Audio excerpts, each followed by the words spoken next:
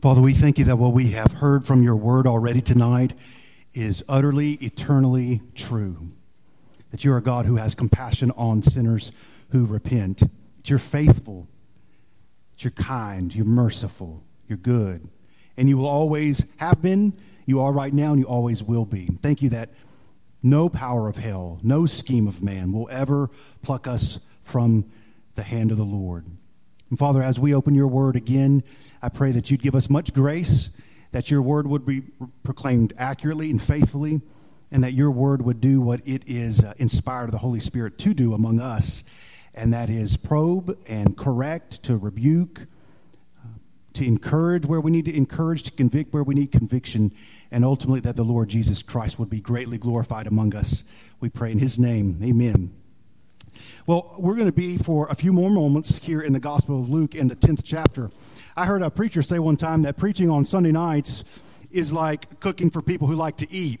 So to preach on a Monday night, the second go-round is just a whole other level. So we're going to be in Luke chapter 10, and in Luke chapter 10, we are going to find the parable that's often entitled the parable of the Good Samaritan. And I love that we get to talk about the parable of the Good Samaritan right on the heels of the parable of the prodigal son, because there's actually a word that's used in both parables that I think the Lord, by his mercy, will enable us to tie together. Now, I know you're kind of cozy and comfy, perhaps in your seat, but I want you to stand for just a moment.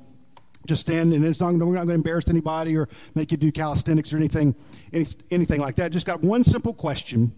If you were born before 1990, I want you to sit down. If you're born before 1990, you can go in and have a seat. So who we got left here is those who were born in the year 1990 or after, right? So you're 25 years old. So we have to share something with you.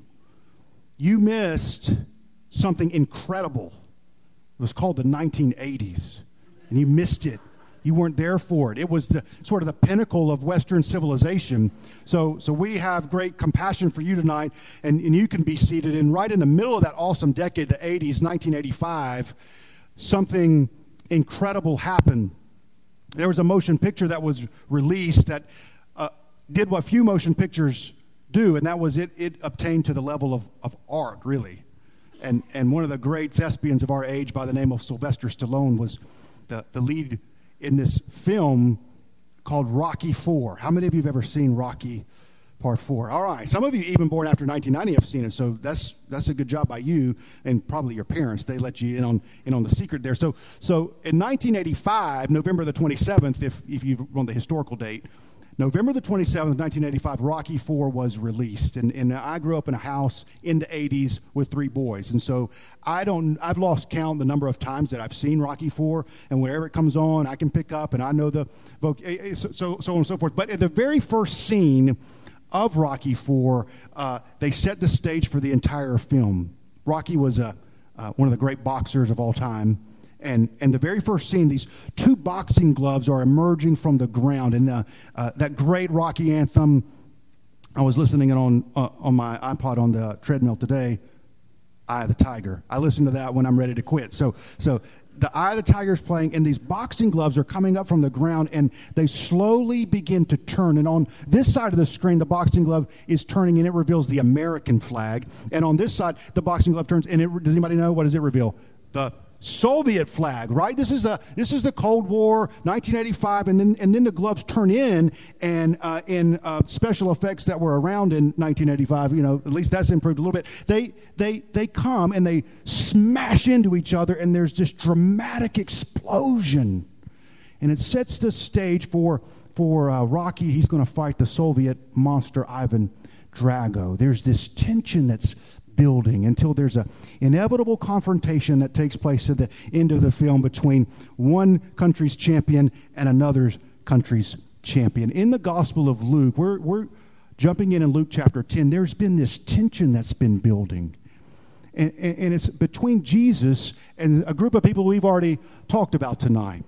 Pharisees, scribes, their animosity towards Jesus. One of the first pictures we get of it is in Luke chapter 5. And in Luke 5, Jesus heals a man on the Sabbath with a withered hand. And the Bible says the Pharisees were filled with fury. I'm sorry. In Luke 5, he heals the paralytic. I jumped ahead a little bit. He heals the paralytic and says his sins were forgiven. And the Bible says the scribes and Pharisees began to question, saying, "Who is this who speaks blasphemies? Who can forgive sins but God alone?" It's in Luke 6 that he heals the man on the Sabbath with the withered hand. And the Bible says they, the same group, were filled with fury and discussed with one another what they might do to Jesus. The tension keeps building. In Luke 7, Jesus is eating at the home of a Pharisee when a woman enters the home weeping and kneels down at his feet and kisses his feet and anoints him with ointment. And the Bible says the Pharisee who had invited him saw this. He said to himself, if this man were a prophet, he would have known what sort of woman this is who's touching him, for she's a sinner. Same thing that we see in Luke 15, right? Who is this that receives sinners and eats with them? In Luke 9:22, Jesus knows where all this is going. He says in Luke 9:22, the Son of Man must suffer many things and be rejected by the elders of the chief priests and the scribes and be killed, and on the third day raised again. And as this tension's building, we find ourselves here in Luke chapter 10, the parable of the Good Samaritan.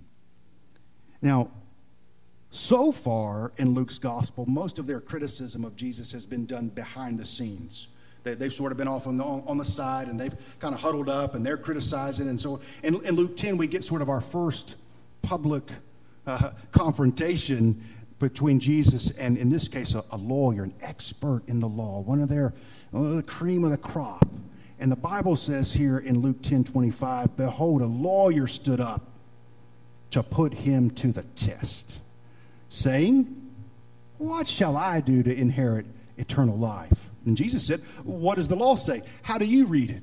And he said, you shall love the Lord your God with all your heart, all your soul, all your strength, and all your mind. And Jesus said, you've answered correctly. Do this, and you'll live. But that's not the end of the scene. The lawyer has to ask another question. And the lawyer asks, well, then, who is my neighbor? And so Jesus tells him the parable that we call the parable of the Good Samaritan. Jesus says a man was going down from Jerusalem to Jericho, and there he fell among robbers who stripped him and beat him and departed, leaving him half dead. And as it were, a priest came by there. And when he saw the man, he passed by on the other side. So likewise, a Levite, he came there, and when he saw him, he passed by on the other side. Now, oftentimes when Jesus would tell these parables to the original audience, just as the parable of the prodigal son was, it is sort of unsettling, sort of shocking. Now we've already quoted it a couple times, the parable of the good what? The Good Samaritan. Those words to us just roll off the tongue. But I can assure you in Jesus' day to the original audience, two words they would never have put together would have been good and Samaritan. And the whole story twists here, but when a Samaritan came to the place where he was and he saw him, he had compassion and he went to him and bound up his wounds, pouring on oil and wine. And he took him and put him on his own animal and brought him to an inn, and he took care of them. And then the next day he got out 2 denarii and gave to the innkeeper and said, take care of him, and whatever more you spend, I will repay you when I come back. And then Jesus asked the lawyer a simple question. Which of these 3 do you think proved to be a neighbor to the man who fell among the robbers? And the lawyer says, the one who showed him mercy. And Jesus said to him, you go and do likewise. So we'll walk through this parable together, just as you saw Luke do with the parable of the prodigal son. Here in this parable, he gives a little bit of background and a little bit of a setup. Anytime we study the parables, it's very helpful to understand who the original audience is and sort of the background to the parable itself being taught. It's a lawyer who stood up, and the Bible says that he has an agenda. Have you ever had somebody ask you a question and you knew as they were asking you the question, they were actually asking something else? My wife sometimes will ask me, is that what you're planning to wear? Now, that's the question that she asks. When she asks me, is that what you're planning to wear? She's actually saying something else. She's actually saying, would you please go back and change your clothes? Sometimes a child will say to a parent, what's for dinner? Translation, at least in my house, can we please order pizza? You know, they're asking a question, but they really mean something else. Or a husband will ask a wife, what do you want for your birthday? The translation, Well, he's actually asking you what it is that you want for your birthday. Now, a wife might say to her husband on her birthday, did someone else help you pick this out? Translation, I should have been more specific when he asked me what I wanted for my birthday, right? So we've all been in the scenario where someone asks us a question. The Bible points out that this man, this lawyer, stood up to put him to the test. Same phrase from the temptation of Jesus in the wilderness, you shall not put the Lord your God, what? To the test. So already we know this lawyer is arrogant, and he doesn't quite know what he's stepping into.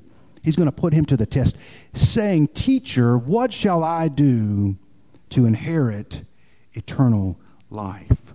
The lawyer, Jesus knows full well what kind of person he is. If we just look in our immediate context here in Luke chapter 10, look in verse 21, this is after the disciples, who are not well educated like the lawyer, have come back from preaching and proclaiming the gospel. It says in Luke 10:21, in that same hour he rejoiced in the Holy Spirit and said, I thank you, Father, Lord of heaven and earth, that you have hidden these things from the wise and understanding and revealed them to little children. Yes, Father, for such was your gracious will. All things have been handed over to me by my Father, and no one knows the Son, who the Son is except the Father, and who the Father is except the Son, and anyone to whom the Son chooses to reveal him. Then turning to his disciples, he said, blessed are the eyes that see what you see. For I tell you that many prophets and kings desired to see what you see and did not see it, and to hear what you hear and did not hear it. Jesus said, I thank you, Father, that you've hidden these things from the wise and understanding. And then immediately Luke shifts the scene to someone who's wise and understanding. But he doesn't really have much wisdom or much understanding. Now, Jesus can handle any question that you put to him. Jesus is not in the heavens saying, well, I hope they don't ask me that. He's perfectly capable of answering any question that you have for him. And what ends up happening is this lawyer stood up to put Jesus to the test, as what we're going to see is Jesus just sort of reverses it and puts him to the test. Now, we need to have the humility to approach Jesus with honest questions, not as critical skeptics who've already determined the right answer before the question is even asked. The lawyer's question is a calculated question, and every question that's ever asked has a few assumptions behind it. So let's look at his question, and I think we'll see pretty clearly he's got some major assumptions behind his question. Look at verse 25. Behold, a lawyer stood up to put him to the test, saying, Teacher, what shall I do to inherit eternal life? Now, do you already see some of the assumptions that he's got there, right? Assumption number one is he addresses Jesus a certain way. He addresses Jesus as teacher. So assumption number one is he thinks that he's talking to Jesus sort of on an even playing field, so to speak. He assumes this is sort of like a debate, sort of like the political debate sometimes we see on television where the two of them on equal terms. It's the teacher of the law and the lawyer. But Jesus is a teacher, but he's so much more than a teacher. So he's got one assumption, and then we'll keep reading. He's got another assumption. What shall I do to inherit eternal life? The entire question is couched in the first person pronoun, I. What shall I do? And then the entire question is based on the assumption that there is something you can do to inherit eternal life. That's a huge assumption, though, isn't it, Fritz?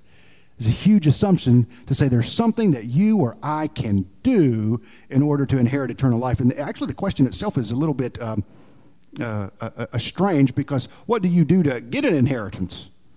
You know, when my father passed away, I got an inheritance from him. Do you know what I did to get the inheritance? I didn't do anything. I was his son.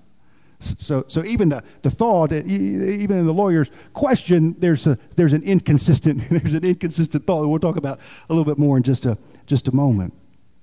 Jesus actually answers the question with a question. Verse 26, he said to him, what is written in the law? How do you read it? And he answered, you shall love the Lord your God with all your heart and with all your soul and with all your strength and with all your mind, and your neighbor as yourself. Now, we've already seen from the parable of the prodigal son, and we're going to see here that the greatest obstacle a man or a woman can have to faith in the Lord Jesus Christ is self-righteousness. The hardest person to come to faith in Christ is the person who doesn't think they need to be saved. We saw the self-righteousness of the older brother and the prodigal, and now we see here, he says, and your neighbor as yourself. And Jesus says, you've answered correctly. You can kind of see his smirk get a little bit bigger, right? Now, notice what Jesus says, though. Do this, and you will live. Now, I have to tell you, the first couple of times that I read this as a young man in the faith, I honestly found Jesus's answer to his question a little bit unsatisfactory. It's not quite what I thought Jesus would say, right? I mean, he says, what shall I do to inherit eternal life? And then he quotes the Bible. The lawyer gives the answer, and he said to him, you've answered correctly. Do this, and you will live. And as we read it a couple more times, we realize that he has answered correctly. But then here's the point.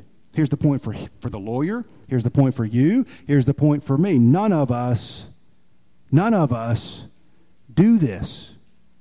We don't do this. And if we can hear what the Holy Spirit inspired a redeemed Pharisee to say, not only do we not do this, we cannot do this. Romans 8 teaches us this. Those who are in the flesh do not obey God's law. Indeed, they cannot. But the lawyer still thinks that he can. So we learn a little bit more about the lawyer here when the Bible says, but he, desiring to justify himself, said to Jesus, and who is my neighbor? And he says, I know I should love the Lord my God with all my heart and with all my soul, all my strength, and with all my mind, and my neighbor as myself. But now let's get a little bit more specific, Jesus, from the lawyer's perspective. Who is my neighbor? And so it's in response to that second question that Jesus gives us what we call the parable of the prodigal son. But before we go here into the parable, Jesus brings the man, when he asks the question, what shall I do to inherit eternal life? He immediately brings him to the law. Do we see that? He knows he's a lawyer. He's an expert in the law. He's got the most likely the first 5 books of the Bible memorized. He's an expert in the Mosaic law. And so Jesus takes him to what he knows. It's very interesting as you read the Bible, the different approaches Jesus has to different people as he shares the gospel. It's always the same message. Salvation is by grace alone, in faith alone, in Christ alone. But just take John 3 and 4, for example. His approach to Nicodemus, and then in John 3, and then his approach to the woman at the well in John 4 are totally different. Why? Because they're two totally different people. The same message, different approach. So here with the lawyer, he says, okay, well, this guy's a lawyer. Let's go to the law. He said, and what's written in the law? How do you read it? And he's actually got the right answer. But you know, it's a different thing to have the right answer and there's a difference between knowing about God and knowing God. This guy's got the right answer. If it was Jeopardy and it's a final Jeopardy and the category's the law, this guy could safely and comfortably in his own mind wager everything. He knows he's going to get the answer right. But we have to ask this simple question: what's the point of the law? Now, illustration I sometimes use in my church, what we know is Romans 3:20, for by the works of the law no human being will be justified in his sight, since through the law, here's the purpose of the law, since through the law comes knowledge of sin. The law is given to us so that we realize we need to be saved and we can't do the saving. Amen? That's the purpose of the law.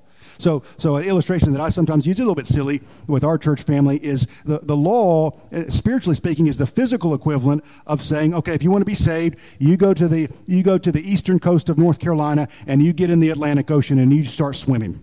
And you keep swimming and you go down around the Horn of Africa and you just keep swimming. And then you come up north and get to the Indian Ocean, and you just keep swimming. And then you reach the Pacific Ocean, and you keep swimming, and you keep going, and you keep going, and you go down to the southern tip of South America, and then you come back up, and you get back to the coast of North Carolina, and then that's how you could be saved. What would you say if I told you that's how to be saved? You would say, I can't do that. That's impossible. Do you know what the Pharisees said? Where are my swim trunks? The Pharisees said, swim class Wednesday night, 6:30. And then they came up with all these rules of how to apply sunscreen, of how to best do the breaststroke, how best to do the backstroke, and so on and so forth. The whole point of the law is you don't do any of these things. And not only do you not do them, again, big picture, you can't do them. It's beyond your ability. And now here's this self-righteous lawyer, got the right answer. Love the Lord your God with all your heart, all your soul, all your mind, all your strength, and then love your neighbor as yourself. And then Jesus says, okay, all right, now go do it. And you know what the parable, the Good Samaritan, helps us see? He doesn't do it. And then in the end, he knows he doesn't do it. Well, let's read it together, the parable itself. There's some really helpful points for our lives. A man was going down from Jerusalem to Jericho, and he fell among robbers who stripped him and beat him and departed, leaving him half dead. Now, by chance, a priest was going down that road, and when he saw him, he passed on the other side. So likewise, a Levite, when he came to the place and saw him, passed by on the other side. So one of the things that we can take clearly from this parable is that Jesus illustrates that true love of a neighbor is rare and uncommon. This stands out prominently in his narrative. A traveler fell among thieves. Jesus is referring to a road that was sort of notorious in that day for situations and circumstances like this happening. And a priest comes on the scene. A priest. A religious man. A man of the faith. And he comes by, and when he saw him, he passed by on the other side. Then a Levite comes. Levites were not as high-ranking as priests, though they were certainly highly privileged in those days. The language of the text suggests a little bit that the Levite, when he came to the place and saw him, that he paused perhaps for a moment, but then the same decision is made. He passes by on the other side. Now, very often in those days, Jesus is using a manner of teaching that illustration 1, illustration 2, and then the catch there is C, so to speak. Here's A, here's B, here's C. But I got to tell you again, they didn't see the C coming. The hero of the story, we won't go all into the background this evening, but this animosity between the Jewish people and the Samaritan people is generations old, and it's deep, and it's intense. You can go to John 4, for example, when Jesus is speaking with the woman at the well, a Samaritan woman, and she comes and she can't even believe he's talking to her. Remember, that's what she says. How are you, a Jewish man, want a cup of water from me? If you're in Luke 10, just look over here to Luke 9. Luke 9:51, when the days drew near for him to go to Jerusalem, for him to be taken up, he set his face to go to Jerusalem. He sent messengers ahead of him who went and entered a village of the Samaritans to make preparations for him. But the people did not receive him because his face was set towards Jerusalem. Now, I have to tell you, earlier in Luke 9, Jesus had told the disciples, if you go to a village and they don't receive you, shake the dust off of your feet and go on to the next village. That's what he told them to do. Look what they want to do. When his disciples, James and John, saw it, they said, Lord, do you want us to tell fire to come down from heaven and consume them? Instead of shaking the dust off their feet, they wanted to make the people dust. He turned and rebuked them. And they went on to another village. In other words, they did what he had actually said they should do. But I want you to notice, James and John don't say statements like that in Jewish villages. They make that statement in a Samaritan village because of the animosity that exists. They think it would be fine for the Lord to tell fire to come down from heaven and consume them. By the way, not our purposes for this evening, but it's pretty exciting when you get to the book of Acts and you start seeing saved in some pretty significant numbers are very likely the same sorts of people that James and John wanted fire to consume them, and then the fire of the Holy Spirit is going to fall and they'll be saved instead of being destroyed. And then we get over here to Luke 10, but a Samaritan. And it's not a stretch of the imagination to suggest that when Jesus introduces the hero, and the hero is a Samaritan, that people were just offended. Probably one of those went up from the crowd. A who? A Samaritan? As he journeyed, came to where he was, and had compassion. True love of neighbor is rare, and it's uncommon. Now, I just want you to note from the text that the distinguishing contrast between the priest and the Levite and the Samaritan is this word compassion. And you've already heard the word tonight. While he was still a long way off, his father saw him and felt what? Felt compassion. Compassion is actually a pretty key word in the Gospel of Luke. It's there in Luke 15, the parable of the prodigal son. It's here in Luke chapter 10. And if you flip back to Luke chapter 7 and look with me in verse 11, Luke 7:11, soon afterward he went to a town called Nain, and his disciples and a great crowd went with him. And as he drew near to the gate of the town, behold, a man who had died was being carried out, the only son of his mother, and she was a widow, and a considerable crowd from the town was with her. And when the Lord saw her, here's our word, he had compassion on her. And he said to her, do not weep. And then he came up and touched the bier, and the bearer stood still. And he said, young man, I said to you, arise. And the dead man sat up and began to speak. And Jesus gave him to his mother. Fear seized them all, and they glorified God, saying, a great prophet has risen among us. And God has visited his people. And the report about him spread through the whole country, through the whole of Judea, rather, and all the surrounding country. So that's not all the instances of the word compassion we could give you in the Gospel of Luke, but those are sufficient to make this point. Each time that someone has compassion, they do something. And the father saw his son and had compassion. He ran and embraced him and kissed him. And the compassion led to action in the Good Samaritan story. When he came to where he was, he saw him and had compassion and went to him and bound up his wounds and poured on oil and wine. And then he put him on his own animal. Do you see? So the compassion led to action. And here in Luke 7, the compassion of Jesus leads him to raise this child from the dead. You see, compassion always leads to action. And Jesus looked on them, and he had compassion on them, for they were as sheep without a shepherd. Now, the great compassion of God led to the greatest act that's ever been done. The cross of our Lord Jesus Christ is an act of compassion. Now, we have to ask ourselves here and let the Scripture probe us a little bit. Do you see, it's impossible to say that you're a person of compassion and then you don't have any actions in your life to back that up. We see here that true love for our neighbor is rare. The priest, the Levite, they pass by on the other side. Compassion is what defines the Samaritan, and thankfully, compassion is what is one of the defining characteristics, rather, of our great God and Savior, the Lord Jesus Christ. And compassion always leads to action. So let's look at what the actions are. These aren't small things. So another point, other than it's compassion that leads to the Samaritan to get involved, Jesus illustrates who we should show compassion and kindness to and who it is we love as our neighbor. A Samaritan, as he journeyed, came to where he was, and when he saw him, had compassion. He went to him, bound up his wounds. The Samaritan asks no questions. He offers no rational excuses. We're not told by the Levite and the priest. When they got there, they decided that they weren't going to do much of anything. But we do see here that the Samaritan does not judge how the man got in the predicament. He doesn't say, well, he should have known this is a rough place. He shouldn't have been down this way.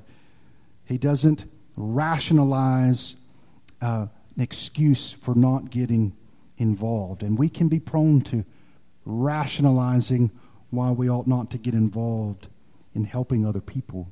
A Christian ought to be ready to show kindness and brotherly love to everyone that's in need. Not merely our families and friends. We're to love all people, to be kind to all people whenever the occasion requires. And then I want you to just see, we'll do this fairly quickly, the sequence of helpful things the Samaritan does. He went to him. That's a pretty simple phrase, but it's pretty weighty at the same time, isn't it? He went to him. It's not sufficient in our lives to wait for people to come to us. He takes the initiative. I ask you a simple question when it came to your salvation. Who took the initiative, you or God? God did. While we were yet sinners, Christ died for us. In fact, to quote the full scripture, God demonstrates his own love for us in that while we were yet sinners, Christ died for us. So he takes him, he went to him, bound up his wounds, pouring on oil and wine. Those are costly things, oil and wine. Then he set him on his own animal and brought him to the inn and took care of him. You know that the Samaritan did not get up that morning thinking to himself, today I'm going to go help a man who fell. It's totally interrupted his schedule. And that's another barrier that we've got, is helping people is not on my schedule today. Well, it might be on the Lord's schedule for you today. And then he brings him to the inn, takes care of him, and then he gets out 2 denarii. That's 2 days' wages. It's not, the loose change he's got. And gave him to the innkeeper, saying, take care of him, and wherever more you spend, I will repay when I come back. So he bound up his wounds. There's likely no way of doing that without it getting pretty messy. He poured on oil and wine. These are his personal possessions and are used at his own expense. I don't think he's looking to turn the receipts in. He's brought to an inn. He sets him on his own animal, so he walks to his own discomfort. 2 denarii, 2 days' wages, again, his own money, and there's no assurance he's going to be paid back. And then he promises to cover any additional expenses. So now, I think many of us would be much more willing to help others if we knew it would not be messy, if we knew it would not require the use of our own personal possessions, if we knew it wouldn't bring us any discomfort, if we knew it wouldn't interrupt our schedule too terribly much, wouldn't cost us too much money, and could be easily wrapped up with no expectation of further involvement. Now, under those conditions, you're not ever really going to be very helpful to anybody. Helping others and loving others and putting others first requires time and, yes, effort and trouble. Now let's listen to the verbs. Just listen to the verbs from the text associated with the Samaritan. He came, he saw, had compassion, he went, he bound up, pouring oil and wine. He went, he set, he brought, he took care, he took out 2 denarii, he gave, he sang, repay, and then he says, I'm going to come back. Just that sequence of verbs, it sounds like Jesus, doesn't it? He came, he saw, he had compassion, he bound up, poured out, went, brought, took care, paid it in full, said, I'm coming back. One of my favorite authors is a guy who wrote over 150 some odd, I'm not good with math, a long time ago, named J.C. Ryle. He said, the Christian should think it no misspent time to work as hard in doing good to those who need help as others work in trying to get money. He should not be ashamed to toil as much to make the misery of this world rather smaller as those who toil, who hunt or shoot all day long. He should have a ready ear for every tale of sorrow and a ready hand to help everyone in affliction so long as he has the power. Such brotherly love the world does not understand. The returns of gratitude which such love meets with may be few and small, but to show such brotherly love is to walk in the steps of Christ. The world would be happier if there was more practical Christianity. Now, I know it's a parable, and so they're not real-life people, but it is very much a real-life circumstance that the Jewish people and the Samaritans had such great animosity. So can you imagine the Jewish man when he's finally made well, the next time he hears a slur on the Samaritans? What do you think must go on in his heart and his mind? Now he's been raised in a place to say the Samaritans over there, they're no good, they're dirty, they're filthy. And then for the rest of his life, he said, in the worst day of my life, a priest passed by on the other side, a Levite passed by on the other side. The only person who helped me was a Samaritan. And I've heard all my life such and such about Samaritans. And in our culture, there's a name, Christian, that A lot of people are going to say a lot of things about you. Want to live your life in such a way that when people hear of the Christians, those bigoted, those narrow-minded, those not with it folks, those Christians, that you've loved somebody in your life in such a way that when they hear those sorts of things, they say, well, yeah, but I know, I remember when I had the worst day of my life. The only person who showed up was Christian. Christian walked in. Christian's schedule was interrupted. Christian came and helped me. Who do you think of these three proved to be a neighbor to the man who fell among the robbers? Now, the priest didn't rob the man. Priest didn't beat the man. The Levite didn't rob the man. The Levite didn't leave the man. There are a few verbs here to the thieves. They stripped him. They beat him. They departed, leaving him half dead. So the priest and the Levite did not strip him, and they did not rob him, but they did depart, and they did leave him half dead. Christians are called of the Lord to do more than just have a neutral effect on the world around us, right? I mean, it's not enough to say, I'm not harming anybody. I didn't beat up anybody. I didn't strip anybody. I not robbed anybody. Well, the priest and the Levite didn't do that either, but what they did do is they passed by on the other side.